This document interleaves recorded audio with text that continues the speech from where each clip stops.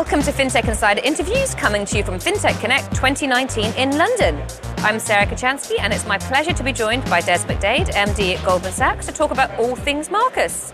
So, hi Des, thank you so much for coming to speak to us today. You're very welcome. How are you? I'm very good, thank you. What do you think of the conference so far?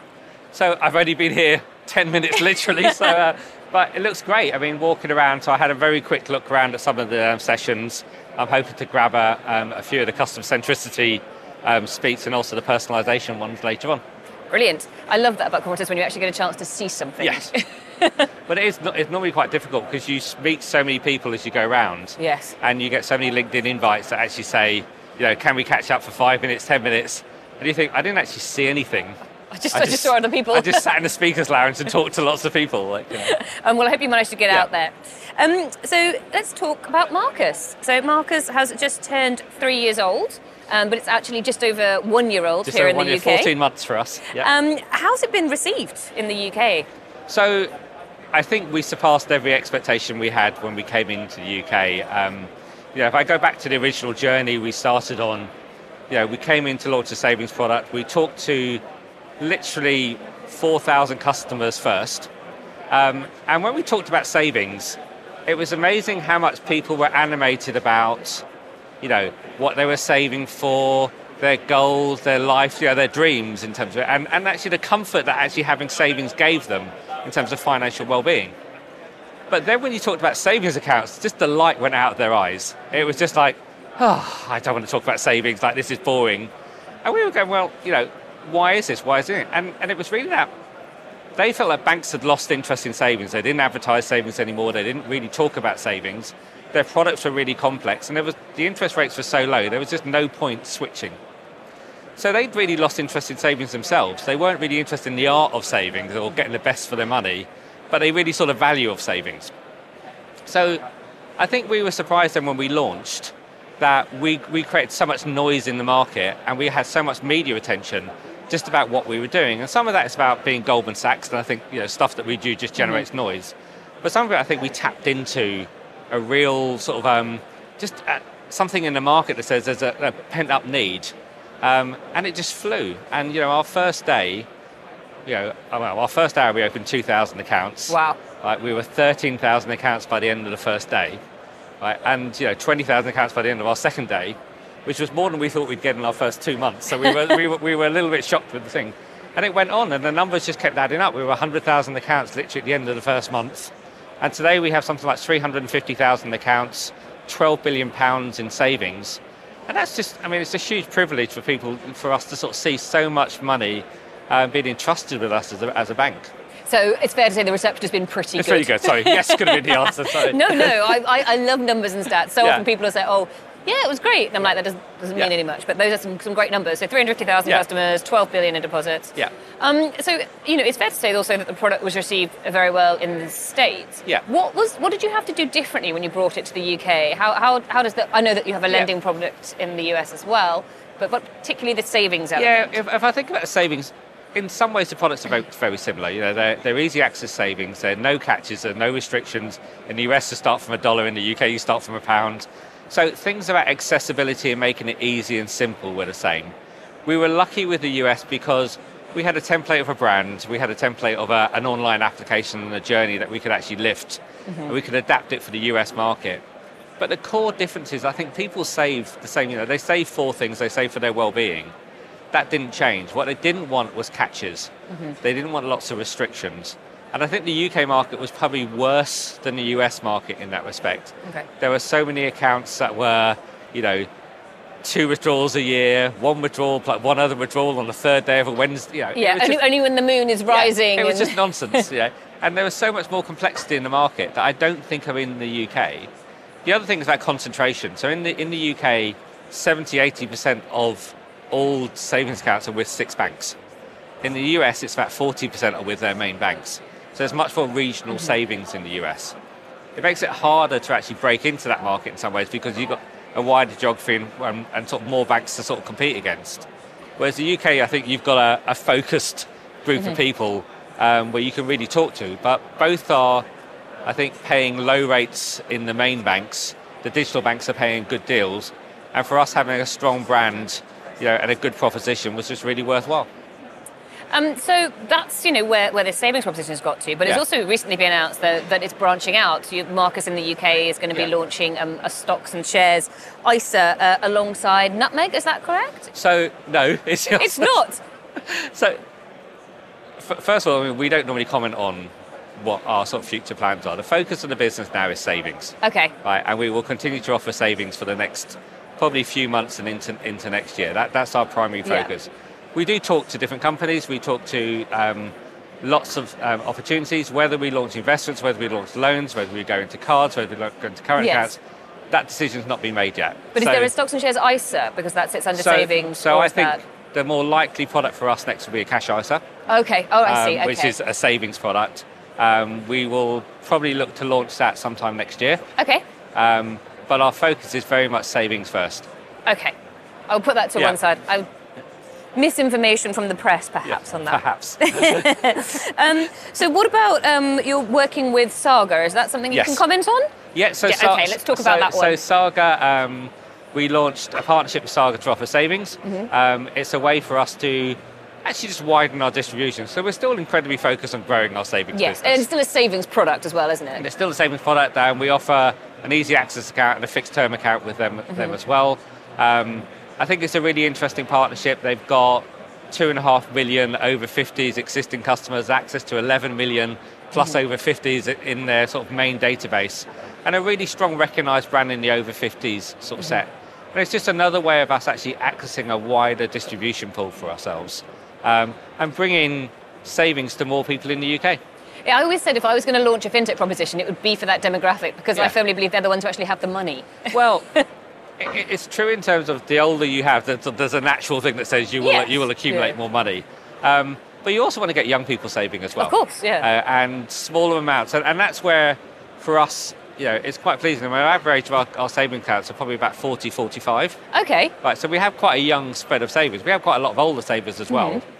But generally, it's great to see people starting early, because you need to build up that nest egg.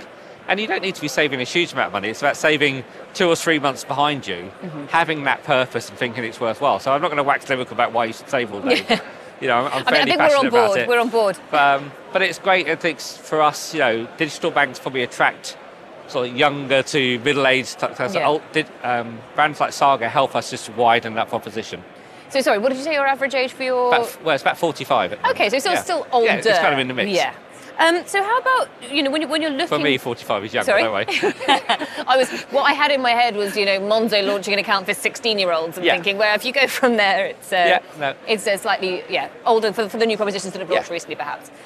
So when you're, you said you're working with Saga, that was the reason for you choosing a brand. How do you decide on a partner? Does it have to be... Is it the brand? Is it the product you can offer? Or is it a holistic proposition? I think there's lots of reasons with a partner. So if you look at what does a partner bring to you? Well, hopefully, what do we bring to a partner first? I suppose is the other side to that, which is we bring balance sheet, we bring capital, we bring regulatory, we're a bank.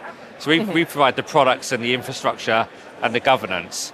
What you want a partner to bring is actually essentially a customer base, or a warm, loyal customer base, that they can actually bring something more to you that you couldn't normally access.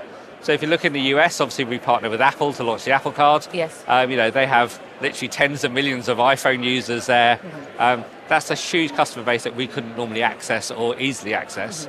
And in Saga, they have millions of over 50s that are warm, that travel with them, they go on holiday with them, they have insurance, they buy travel insurance.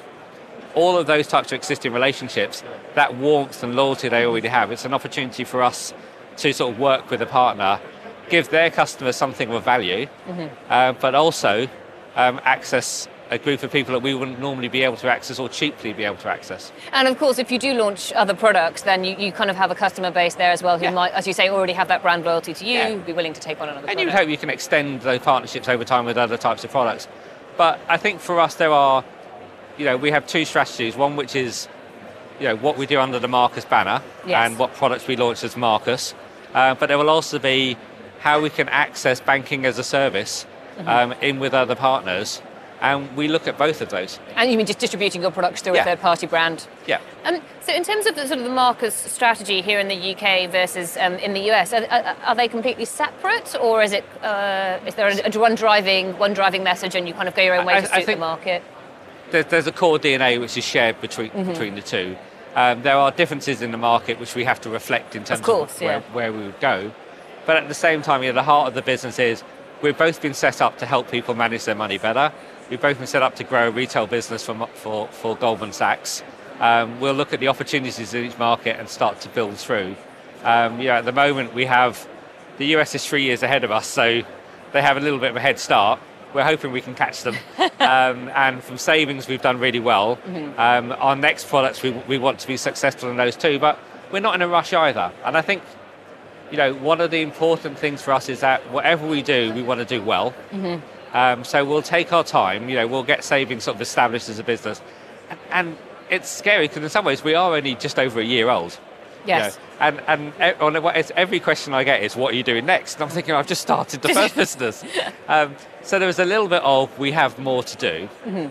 We want to get savings to a level which is sort of sustainable and all that. And we're a long way towards getting there. And we've had a great start. But I think, we've barely dented the UK savings market. It's a £1 trillion market. We've got 12 billion at the moment. We've got a long way to go in that space. What we do need to know, though, is that after savings, we have other things that we want to do. What we need to do is actually decide where can we add some sort of benefit to consumers within that. What market is big enough for us to go into, and is it worth a while? But what are we bringing to it? And I think that's the real question that we need to. I don't just want Me Too products. You don't want to just throw something out there just because everybody else has got one. Yeah, because it'd be very easy for us to launch similar products and copycat products, but we want to do something which is actually helps consumers, but actually will grow and will have some scale. Do you think that the pace at which some of those challenger brands we've mentioned, Monzo, Starling, Revolut, etc., are moving, do you think that is somewhat driving those questions that are also aimed at you as to what's coming next? But I suppose for us, we start from a different place. We're an established business. We're 150 years old as a bank. I think people forget that, by the way. I think they see Marcus, the digital brand, and think you're, brand shining you. And we're almost, we describe ourselves as the best of both worlds. We have a bit of the shiny newness, but we also have all the stability and governance of an existing bank. So before we do anything, we're going to look at our reputation. We're going to be really, really careful. We know we're held to a very high standard as well. We hold ourselves to a high standard. So we don't want to do anything wrong, and we don't want things to sort of launch and not work. So we test and we think about it. We talk to customers. We'll do so much research before we actually make a move. And so before we do anything, we'll be sure. And in some ways, that's where you get lots of rumours in the market because we're asking lots of questions. We're talking to lots of people. People assume you're instantly going to do it and because you've asked. You're doing this, And I think that's just not the case. We will be very judicious about our approach. I think some of the smaller, newer banks will move faster. But our view is, that we don't necessarily want to be the biggest or the fastest. We want to be the best, and that does mean that we're not necessarily at that much of a pace. We'll go at the pace which is right for us. Yeah, and I think people misunderstand that sometimes. There's nothing wrong with moving a bit more slowly if what you're doing is... And it's funny, isn't it? We are a year old, we've launched a business, we've grown 350,000 customers, we've just launched a partnership. Are we not going fast enough? So at the risk of being one of those people who's like, you're not going fast enough, are there any plans to launch the Marcus brand anywhere else in Europe? So we've looked a few times, and I think it's the same thing. There's been loads of speculation about... We're definitely going to Germany. We're going to Germany. Germany's obviously the next product. I think the answer is no right now. We're very focused on building out the US and the UK businesses. When the time is right, we'll look at the next markets and when. But right now, I think we don't have a huge need to be doing that. We have enough to keep us going, and I think, for us, the UK and the US are two big markets that we're in. There's plenty of people there and plenty of savings. There's plenty to go after in both those markets. Brilliant. Well, before we wrap up today, I'm going to ask you a few questions about yourself. Oh my God.